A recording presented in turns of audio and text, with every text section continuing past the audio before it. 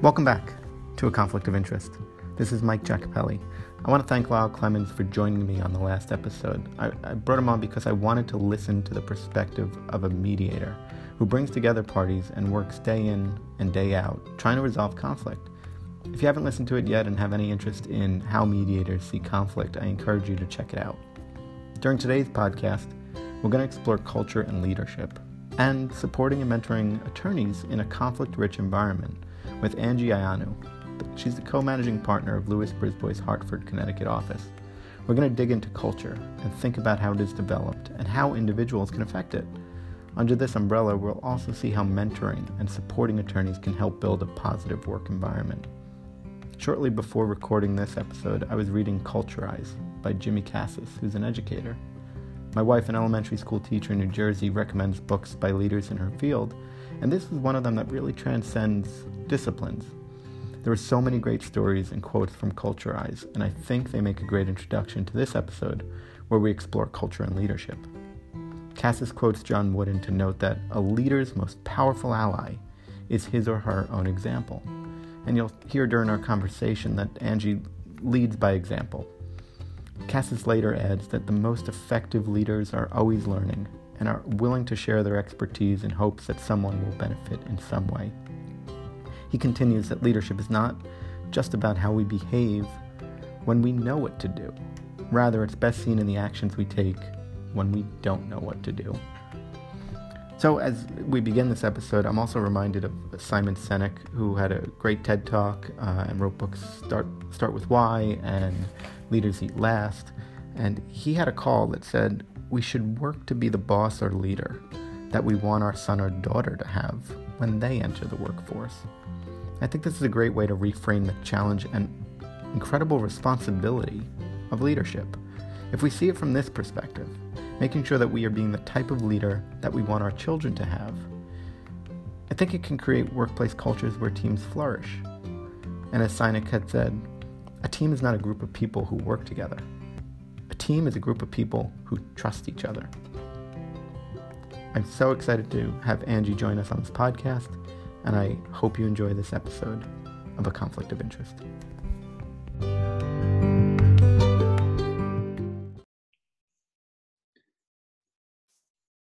Welcome back to A Conflict of Interest. Today on the episode, we have Angie Ioannou, the co-managing partner of the Hartford, Connecticut office of Lewis Brisbois. She's an experienced litigator who focuses her practice on healthcare matters, with an extensive background defending professional malpractice claims on behalf of nursing homes, physicians, and nurses. Her background also includes defending complex tort and commercial liability claims involving wrongful death and catastrophic injuries. Angie is active in the Defense Research Institute, DRI, and has most recently served as program chair for nursing home and assisted living seminars. She has been a presenter and panelist for various organizations over the years, focusing on healthcare issues and also women's issues in big law. She is licensed to practice in the state of New York and in the state and federal courts in Connecticut. Angie, thank you for joining us. Good morning. Thank you for having me. Good morning. Is there anything you'd like to add about your background? Other than I'm third year at Lewis Brisbois, and I'm very honored to be its managing partner and to help bring the firm more awareness, in the Northeast area, along with my other colleagues who also serve as managing partners here in New England. I'm thrilled to have you on this episode. We're thrilled to have you at the firm. So today's episode, I really want to talk about culture and leadership. And then with that, hopefully we can get into the point where we're talking about mentoring and supporting our young attorneys. And so to start, I think culture is really, it's the character and it's the personality of the organization, of the firm. And it's our responsibility to make sure there's a safe work environment. Otherwise, the organization's not going to thrive. So culture is key in every profession. Culture is key in our profession. How do you create a positive culture in your office? Well, I appreciate that question very much, Mike, and I would agree with you. And fortunately, Lewis Brisbois really allows us to create a culture of inclusion, of diversity, and quite frankly, of happiness in the law. And what we like to do in Hartford, it's very, we're small but growing. And some of the things that we do is we recognize birthdays. on a monthly basis, which I think, little things like that mean more to people than just straight up compensation. They want to feel appreciated. They want to feel recognized. And I think they want to feel that their organization knows them as a person and not just as a bot sitting on a desk, producing widgets for them, or in our case, the billable hour. So what we also do is we do a breakfast the first Friday of every month. And then we kind of do like pop-up events, if you will. And sometimes we'll do a lunch, and sometimes we'll do, just, dessert, or sometimes I'll even show up. I'll go downstairs to one of our local shops, and I'll just bring up some treats, especially when we have somebody visiting us from another office, which fortunately is frequent. Even if it's just Leary, the IT gentleman from New York, and it's his first time in Hartford, so we want to make him feel welcome. So, we bring him some snacks. And I think the second thing we do is this: we always make sure that we, what I think I try to do, lead by example. I'm there in the morning, and I'm there till the close of business hours, or longer if I need to be. I'm available to ask questions. I'm on my phone as many hours of the day as is necessary to answer a question from the staff or one of the attorneys. And I can be personally frustrated with whatever's going on with the case or whatnot, but you don't take it out on people. And you're always friendly, and you answer their questions, and you do your best. And finally, I think you explain to them why an issue is important. So part of the culture, of course, is not only knowing people on a personal level and making them feel welcome, but also recognizing their job, recognizing the difficulties they have in their job, and answering questions and explaining to them why things are important. Even if it's somebody that's the file clerk, you need to explain to them why organizing things and putting things in areas where you can find them is important, from the secretary to the paralegal to the managing partner. I think if they know that they're invested, and I'm invested, and I believe everybody else in Connecticut is invested, and new people, and even somebody who, you want to make sure that they're there and invested with you. That's such a refreshing answer. And I thank you for that. It seems as if you're celebrating everything, and it's not even just birthdays.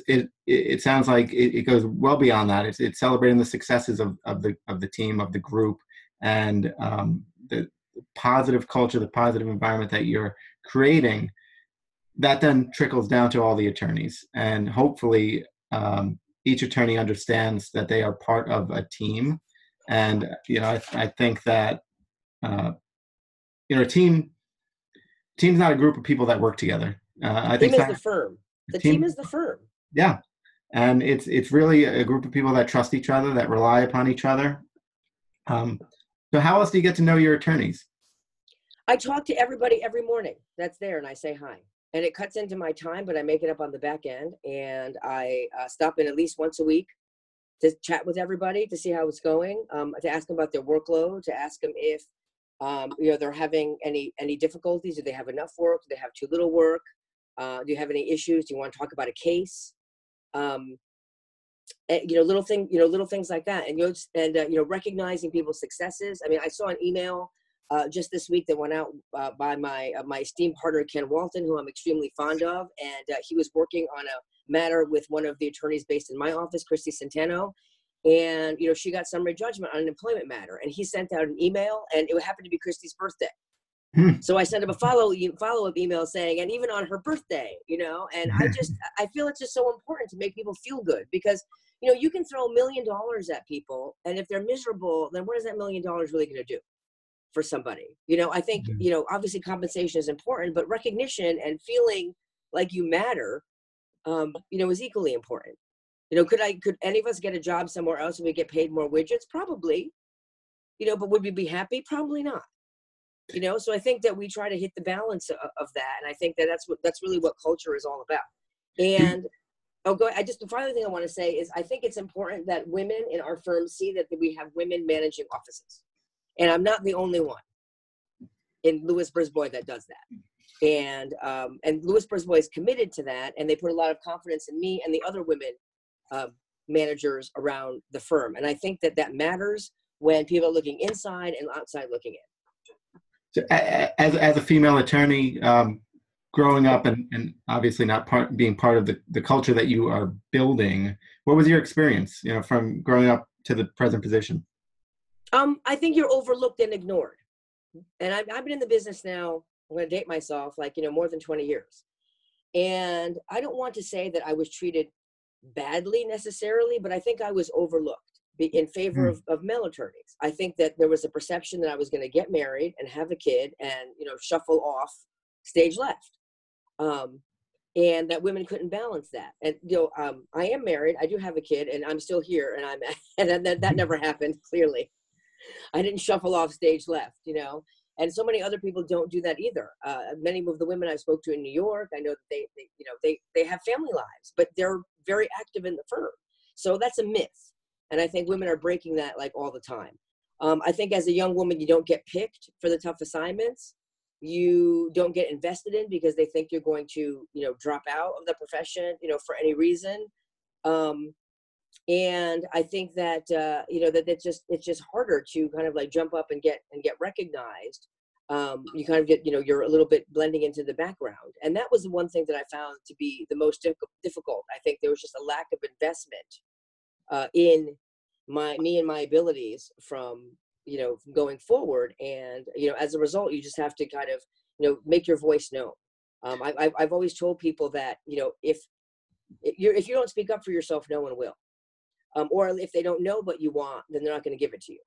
So, historically, I think men have not been shy about asking for what they want in terms of type of work, in terms of type of cases, in terms of type of salary, in terms of types of positions. And I think women have, and maybe I've been overgeneralizing, but have waited for that to come to them. You can't do that. We're not mind readers as managers. Men and women, you're not a mind reader. If you have an attorney in your office that wants to take their career from point A to point B, then it is the responsibility of the attorney to tell you what the direction of the career they want to be in. Now, on the reverse side, I think it's their responsibility as a manager to be receptive and to let people know that they can and should have those conversations with you. And I would like to say that having gone through a couple of the, review processes at the firm now, since my time as managing partner, that the firm invites that discussion. The directive is to go out and talk to people about where they want to go and what they would like. Every year. But, we don't have to wait for that. I want everybody to know that and encourage everybody that's listening to this that just have a conversation with your mentor, with the person who gives you files. Maybe it's not your managing partner or the person on your senior person on your team that you work with closer, and tell them what they want about your career, what's going right, what's going wrong, and work together to try and get everybody what they want. And without communication, you don't have that. So in addition to just creating an open space where they can feel free to share and say what they want, how else do you empower female attorneys in your office, in the field? Well, I hire them. You see the ratio in my office. I think a lot of it is letting people empower themselves and giving them the opportunity to do that. I don't have a magic wand that says, okay, you are now empowered with this case. I think you put trust in people, men and women, to do the things that they need to do and to make it an environment where people aren't afraid to ask questions, and treating everybody, the same as well, whether they're the file clerk or whether they're your most senior partner, in your office, is to keep your door open and talk about case assignments and that kind of thing. So I'm not really sure I'm answering your question, but I hope I am. No, it's good. And from my perspective, we have young mothers on my team. We have young female attorneys on my team. Do you have any thoughts on how maybe the male attorneys can help support female attorneys in the law firms? I think kind of adopt a little bit of what I'm talking about, and maybe what they could do is maybe they could, if and I'm sure that they listen. I've met everybody, for the most part, and I think maybe if they think that they're have an open door, maybe just remind people that there's an open door, and just do a check-in. Not necessarily even around compensation review time, but just do like a 90-day or 120-day check-in with people. And, take the lead in doing that. Look, we're busy. I can only imagine how busy someone like Greg Katz is, who runs your office, when he's got 15 times the attorneys and the people responsible for him that I have. But I'll tell you something, that I've never had a problem getting a hold of Greg, and I'm not in his office. And I'm sure he does a check-in, and the other leaders that you have in your office, men and women, that are there. But I think just let people know that they can do that with you, that you have an open door. And, because sometimes, look, we get busy. And I don't think anybody purposefully shuts people out in terms of not being approachable. But sometimes everybody needs a reminder that it's okay to have a check-in and see, what are you doing? What can we do better? Do you feel comfortable? And then also just like maybe getting to know people better, noticing what they're doing, noticing who is asking, for example, to attend a bar association event and who isn't. Notice who is putting together a marketing plan for themselves. Know who's asking about, how do I get to from point A to point B? You mentioned trust a little bit as part of this process, and trust obviously is so important for culture. How do you gain and how do you keep the trust in your team? Well, you say what you mean and mean what you say. I follow that in my personal life, and it seems to work as a manager. Be candid, be honest, and be reliable. Because if someone on your team or elsewhere doesn't feel like you were straight up with them, they're not going to trust you. And sometimes, you can talk about bad news, and sometimes you'd have to tell people things they don't want to hear. But I think you need to be respectful, you need to be candid, and you need to explain why. Because people have questions, they need to answer those questions. Why didn't I get a bigger bonus, for example? Well, the answer is you need to bill more hours, or you need to do this, you need to do that. Or why didn't I, what do I need to do to get like a different raise? Well, you need to get clients. How do I get clients? Well, let me help you with that. Okay. And that's how, and also like if something is within your control or without your control, then be candid about that too. Maybe you shouldn't overestimate, the quote unquote power or influence that you have in a certain area. Maybe just be honest and then, let somebody and then connect somebody with somebody else who can help them. Because let's face it, we've got a whole bunch of resources here. We're not acting on an island. And that's how I feel you do that. It's not about, I can buy them cookies, sure. But what I do is I want to be candid with them. Yes, we'll do this. Yes, we can't do that. And here's why. So they trust your word and your deed. I think that's a really important point about being also aware of what you don't know and what you can or cannot help them with. And I think that type of honesty really goes a long way. And, a leader in a group is allowed to say, I need your help, or I don't know something. And you're also allowed to talk about your own failures. And I think that helps build the culture. Do you find that true, that a leader such as yourself, the managing partner of the office, is free to talk about their missteps along the way to maybe help grow the office? Missteps? We don't have any missteps. I think the issue really is that, you're right. I can't be afraid to ask for help within my office and without my office. Because if you don't recognize when you need an extra pair of hands, then bad things can happen to your files. Because I can't do everything. As much as I like to think that I can do everything, I can't. And I have different obligations on my time, maybe that other people don't. For example, I do feel it's my responsibility to make sure that Connecticut grows and to make sure that the people in the area know that we're the biggest firm in Connecticut. And I joke, but I'm half serious, that we're the biggest firm in Connecticut that no one's heard of yet. Because we are. And, and as such, I have to do an element of visibility. And that's why you work double duty. You go to seminars and you put on your Lewis Brisbois Hartford badge proudly, and you submit speaking proposals, and you write your articles so that the community hears you. I don't have the luxury, frankly, of just handling my cases anymore. I handle my cases, and I have to handle a lot of other things to make sure that other people get cases and continue to get cases, not just for myself, but the other people that work in the office and for the people I haven't hired yet. You've spoken a lot about this. You go and check in with your attorneys. Do you do that face to face? Do you do it by email? How do you check in? I usually check in face to face because I try to be there as much as possible. And I think it's difficult when I've been traveling. For example, this week that you're getting me, 2 weeks ago, I spoke at CLM, and then this last week I just came back from Nashville on Friday because I was at the DRI Medical Liability conference, and then next week I'm going to Crittenden. I can never pronounce that right, but and these are all really good sources of client referrals. In fact, DRI has been probably my number one source of client referrals and relationship, building outside the firm. But pick up the phone when I'm away. I talk to my associate every day. I talk to my assistant every day, and I email people. And then when I come back in the office, I'll be back tomorrow on Monday, and I really haven't been there consistently for a couple of weeks. I will walk down the hall and I will talk to every single person when I come in that I see and spend a few minutes chatting with them before I go into my office, and I will do a check-in. Yeah, I find that we want to engage so much, and we want our attorneys to engage so much with us, but then we get caught sometimes with the email, and it's so easy to send the email. And I find myself, I'm constantly trying to learn and trying to grow, but I'll send an email to the attorney sitting 10 feet away saying, come see me, that sort of thing. So I'm trying to get better. Yeah. It's really great to hear that. I don't like that because you know what?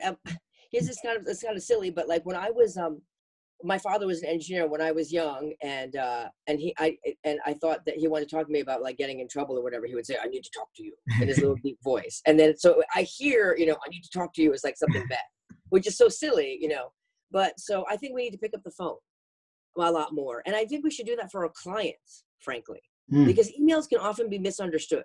And I think, and I don't want to, it's not professional to put a smiley face on it or an emoji on it all the time, like you can pick up the phone, leave a message, and you can follow that up with a voicemail. Hello, I just left you a message. I want to connect.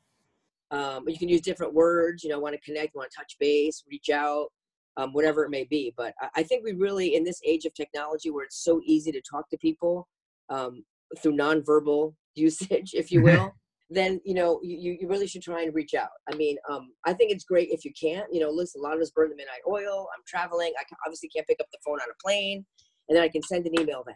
At that point, I'm on a plane, but I want to touch base with you when I land or whatever, whatever it is. But yeah, I mean, I think your voice is really sometimes your most powerful tool because people can hear, what you want to talk to them about in a way. They can hear the friendliness in your voice, or they can hear that you're upset about something or disappointed or stressed. You don't know, you can be like, I want to have a picnic, and people will be like, oh my God, what did I do? Why are we having a picnic? It's just email does not really translate that well.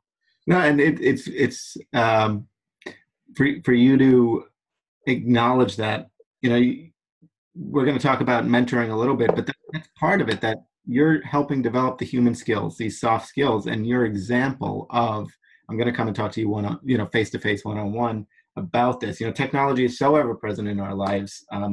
You're trying to remind them that it's the personal relationships that do count. It's picking up the phone to the client. It's reaching out to your adversary instead of sending a mean good faith letter. And so, how else do you develop these human skills that you're trying to teach the young attorneys? I think we really promote conversation, and I also tell them that I also want to instill the responsibility aspect. Is I think a lot of young attorneys don't understand that I'm not responsible for them, or I am responsible for them, but I'm not responsible for everything they do, or I am responsible. They need to understand the responsibility that they have to me and that I have to them, and that they have for the work that a staff person does, and the accountability. I think not enough attention is paid in law school to remind attorneys that their license is on the line if a paralegal makes a mistake. And they maybe assume that if a paralegal is, more experienced than they are, then they know more than they do. They might, but it's still your responsibility to make sure that something gets done, to make sure that deadlines are met. You can't just email your legal assistant, please file this, and then not follow up and make sure that is done. And I talk to them about that, and that they have to take personal responsibility and follow up, because, I have had that experience with associates. They say, well, I asked so-and-so to do it. I said, and then what did you do after that? Mm-hmm. And then if the answer is nothing, then that's a problem, because the answer usually is never nothing after that. You got to make sure you got to follow up. You're responsible for them, just like I'm responsible for you and you're responsible to me. So I think you need to let them know like where the relationships lie and how they interplay. And those are things that they don't teach you in law school. I'm not sure how much they teach you in your professional responsibility class that your license is on the line if your paralegal misses a filing, but you are. So you miss, one of your attorneys misses a filing or does something that is, it could potentially hurt a client. And so are you placing blame on that person? How do you address the issue directly with them if they've made a mistake? Obviously, when you're placing blame on somebody, you're not giving them enough feedback, and you're not telling them what was wrong. You're just saying, well, it was your fault. Like, how do you address those? I don't believe in that. You don't do that. It's exactly about what I just said. It's about responsibility. And I have had mistakes that have occurred. People have missed deadlines. And so there's certain things that can be fixed and certain things that can't be fixed. Believe it or not, in Connecticut, most things can be fixed. Okay, we're not going to do a tour outline here about what cannot be fixed, but most things can be fixed.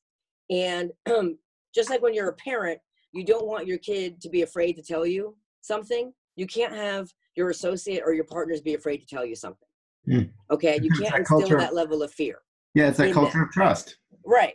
That you have to make sure that they let you know that they have to tell you immediately if a mistake is made. Because if they don't, the longer they wait, the less opportunity there is to fix it. And then you have to tell them why there was a mistake, what the consequences of the mistake are, and then how to resolve the mistake. And if you don't go through that whole process, then I think more mistakes will be made and mistakes will be buried. The worst thing, and please, for any associate that's listening to this, the worst thing you could ever do is bury a mistake. Worst thing you could do is bury a mistake. You have to dig, you have to fess up, and you have to tell people what happened so that somebody can fix it. Because you know who you're hurting? You're not hurting yourself. You're not hurting me. You're hurting the firm and you're hurting your client. And those are the number one people that we're responsible to. It's the client. And guess what? The corporate entities, Client Incorporated has people that work there.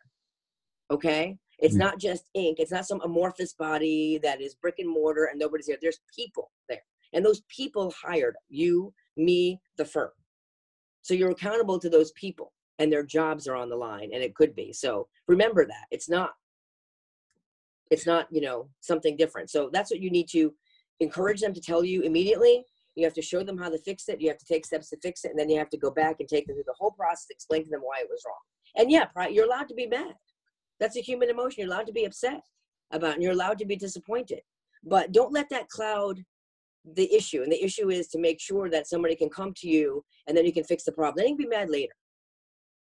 So let's step that down to, okay, so now there's not a mistake being made, but I need help on a brief. How do you give feedback to your attorneys as, we're in plenty of time, we're not late for anything, but an attorney is just not writing something as well or not grasping a concept as well. How do you provide feedback to that attorney? I wish my associate Cassandra were here because she would tell you, but I look at it and I say things in good nature. I say, what is this gobbledygook? And I say, I don't understand what you're saying.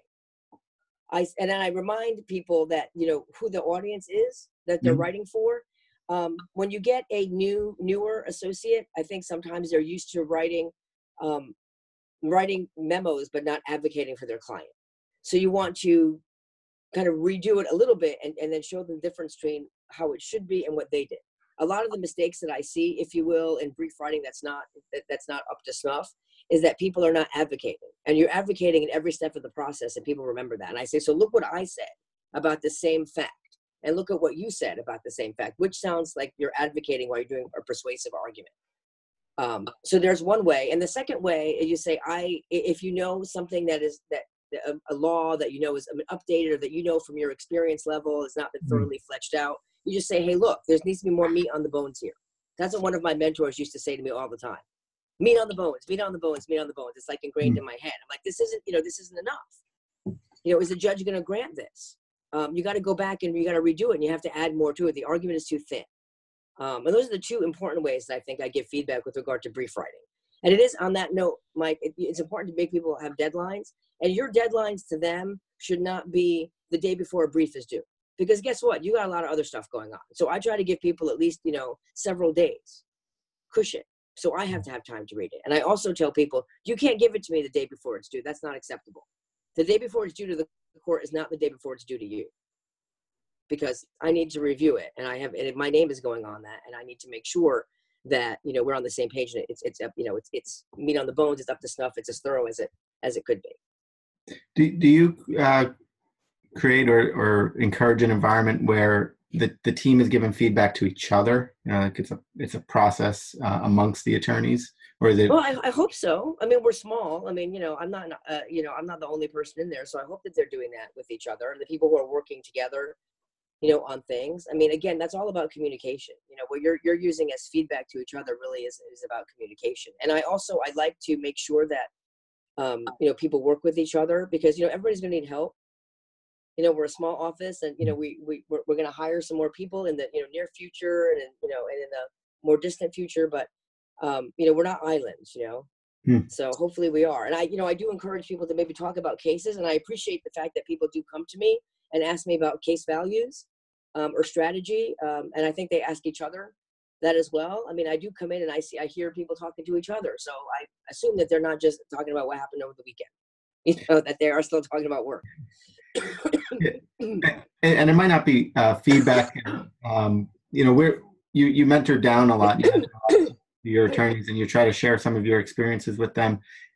Are there situations where there's a mentoring up? We with young attorneys who have just they're fresh out of law school and they have a different perspective, and they don't have the experiences, but they have a way of seeing the world that's different. Like, how do you welcome feedback and mentoring up? Well, I just asked them to tell me their thought process and what they were thinking and why they did it a certain way that they did. Because, the other important thing is that they're not me and they should not be necessarily writing something that sounds exactly like me. They're them, like the way I sound in a brief or in a letter report to a client is going to be different than what they sound like. Okay. And they should be themselves. But, I may not be seeing something. And I just ask them, well, what is the thought process about that? Why did you do that? And then sometimes, very often it's explained, oh, I did it this way because of this. And I was like, okay, great. Now I understand, we can leave it. I just ask why. That's great. How do you handle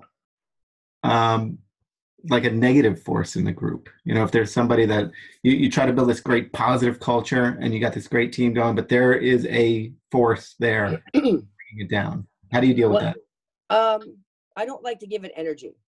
Hmm. And we do have, sometimes people have I guess what you're talking about is like labeled as a bad attitude. Mm-hmm. I think I like to kind of confront that because it's almost like acting out. Like what is driving that? Okay. What is somebody really unhappy about that makes them have a negative attitude toward X, Y, and Z? Like what's the root of the problem? And if you're a supervisor or managing partner, whatever, then I think it's your responsibility to address. And I do have some resources with which I address that. My OA is amazing. Mm-hmm. Val Price, Irvin, and I call her and I say, hey, blankety blank, this happened, how do you suggest that I deal with it? And a lot of times she runs interference for me and gives me a new perspective because that's their role, that they have the more touchy-feely HR role, I think, that, than you have. And you kind of just say, I think there's something wrong with so-and-so, they've been a little snarky or they've been upset about something, like, I don't know what's up. And she'll say, oh, I'll reach out. And very often you find that, somebody could have something in their personal life, they're upset about something. And again, they're disillusioned about something. And again, it goes back to communicating. So if someone's being, a bad attitude about something, I think they're just acting out and they're really just mad about something and you need to figure out what it is. And then if they continue to have bad attitude, you have to say, look, we don't play that way here. That's not what we do. So please check it at the door. And you got to treat people with respect. And we've had those situations in the past, like among staff members, where you've had people who have had like conflicts. And honestly, you put them in a room and you tell them to work it out because you're adults and they have to put their personal issues aside for the greater good of the organization. And you don't want to say my way or the highway, but you want to be like, you guys got to figure it out. Yeah. And there's my wife's an educator and, she constantly sends me articles or books by some leaders in the field, some thought leaders in the field. And George Couros is one, and he's always said, like, we need to make the positive so loud that the negative becomes almost impossible to hear. And it sounds Right. like that's kind of what's going on there. We don't play that way here. And this is our culture and this is what we're building. Yeah. One of the things that, when you and I were talking early was how much you put into mentoring the young attorneys. What are the areas that you find it so important to mentor young attorneys in? One thing, I think it's the responsibility that they have to make sure they exercise over staff members. And the second thing, depending on, what your definition of young, whether you mean that they're an associate, whether they're, like a newly minted partner, I think you talk a lot of them about building a book of business or finding out like where they want to be. I mean, look, in this firm, we have there's not one size fits all. There's a role for everybody. And some people are comfortable in a more of a service oriented role. And some people are more comfortable in a hybrid role. And some people really want to go out there and I want to get my book. I want to get clients, So I think you talk to them about, how you did it, or pair them up with somebody who can talk about what you need to do to get clients. And, I think what is universal though for everybody is that you need to do good work for the client that you have. Because if you're not doing good work for the client that you have so that they can send you, more, additional case referrals, then what are you going to do with the client that you don't have? Because a lot of this business is referral. And, I'm fortunate enough that I continue to meet, and I have met a lot of claims people, a lot of people that are in a position to work with Lewis Brisbois now, in the past, or in the future. And, one thing that they always tell me is that they hire people. They don't always hire law firms. I think being with a great law firm certainly helps, but they hire people. So you want to mentor these people about being people and being the lawyer they can count on, and then communicating with them as well.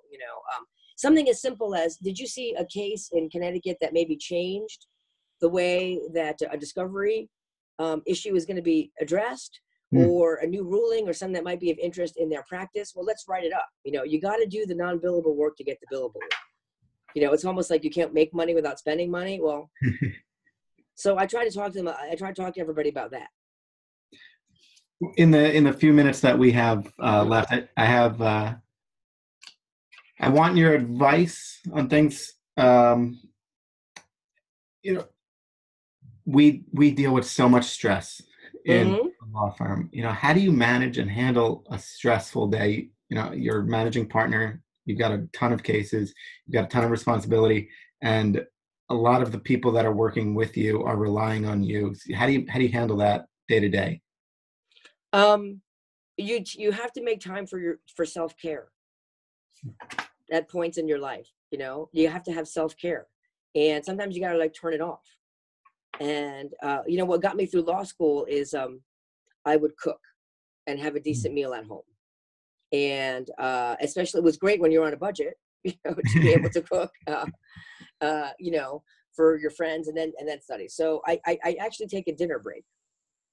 I do what I'm going to do, and I just get up and I just go home, and I'll stop by, the grocery store, and I'll pick up whatever, and I'll just take, 90 minutes or whatever, and I'll make some food and I'll eat it. And then I will just decompress with that.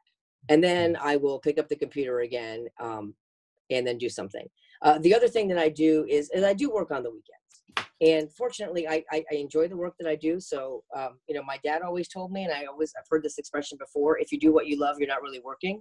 And I make some time to compartmentalize and do certain things. For example, every morning I'm up, fairly early at 6. I make some coffee and I get on my computer and I answer administrative things and deal with some quote unquote non-billable items that I have to deal with, even if it's as simple as approving a invoice for payment in the system. Okay. And just get these little things out of the way, and that relieves the stress. Set up your day. So you've just gone to a mediation, or you just finished a trial, or you just finished a presentation, and something just wasn't sitting right with you. Do you practice self-reflection? Do you look back and take note? And how do you grow? How do you grow as an attorney? Well, I think I talk to other people about it. I'm married to an attorney. So, while I don't talk about specific cases, I could talk about specific situations. And I'm fortunate I have a lot of friends, and I say, and a lot of friends that aren't, I met a lot of friends through DRI that, aren't part of the firm. So if anybody feels that they might be embarrassed for whatever reason to tell a colleague within the firm, I hope you all have support resources outside of the firm, friends that you went to law school, whatever, to say, what about this? What do you think about this? And then try to just, get some advice, from outside. And I think, hopefully that's helpful. And then finally, I'm raising a daughter. I have a 5-year-old daughter. She's in kindergarten. I have a son. He's 2.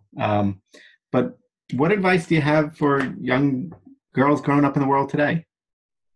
I think you can do whatever you want to do. You don't, and no is never no. No just means not yet sometimes. But I don't believe in the word no. No is not right now. No is, well, maybe not this opportunity, but no is not never. So my advice for anybody is that, no just means that particular thing is not the right fit for you. But it doesn't mean that you can't have whatever that thing may symbolize. For example, if you don't get a part in the school play, all right, well, that just means it's that particular role that's not right for you. But doesn't mean that you're not an actress or forever. You don't get somebody that you like doesn't want to date you. Well, that's probably a blessing, because they're probably terrible, and maybe they're not right for you.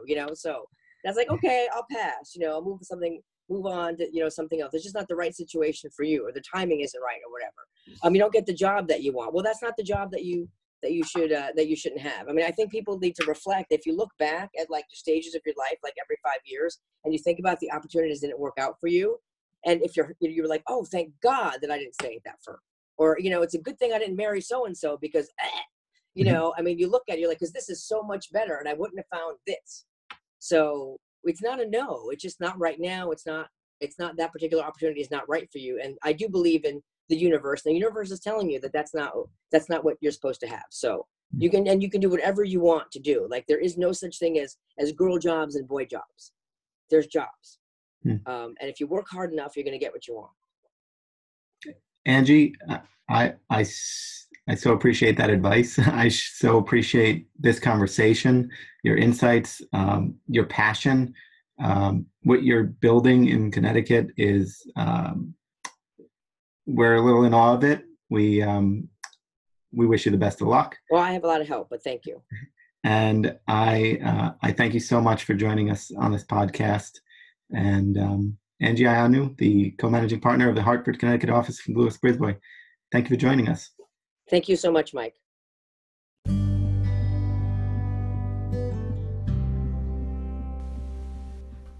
As we bring this episode to an end, I want to revisit Jimmy Cassis's book Culture Eyes for one final quote, which is attributed to Scott Eddy. And Eddy says, "Never lose sight of the fact that the most important measure of your success will be how you treat other people." Thank you for listening. I hope you enjoyed our conversation with Angie Ioannou. If you want to reach me, I am on Twitter @mjacopelli5. Until next time, this was a conflict of interest.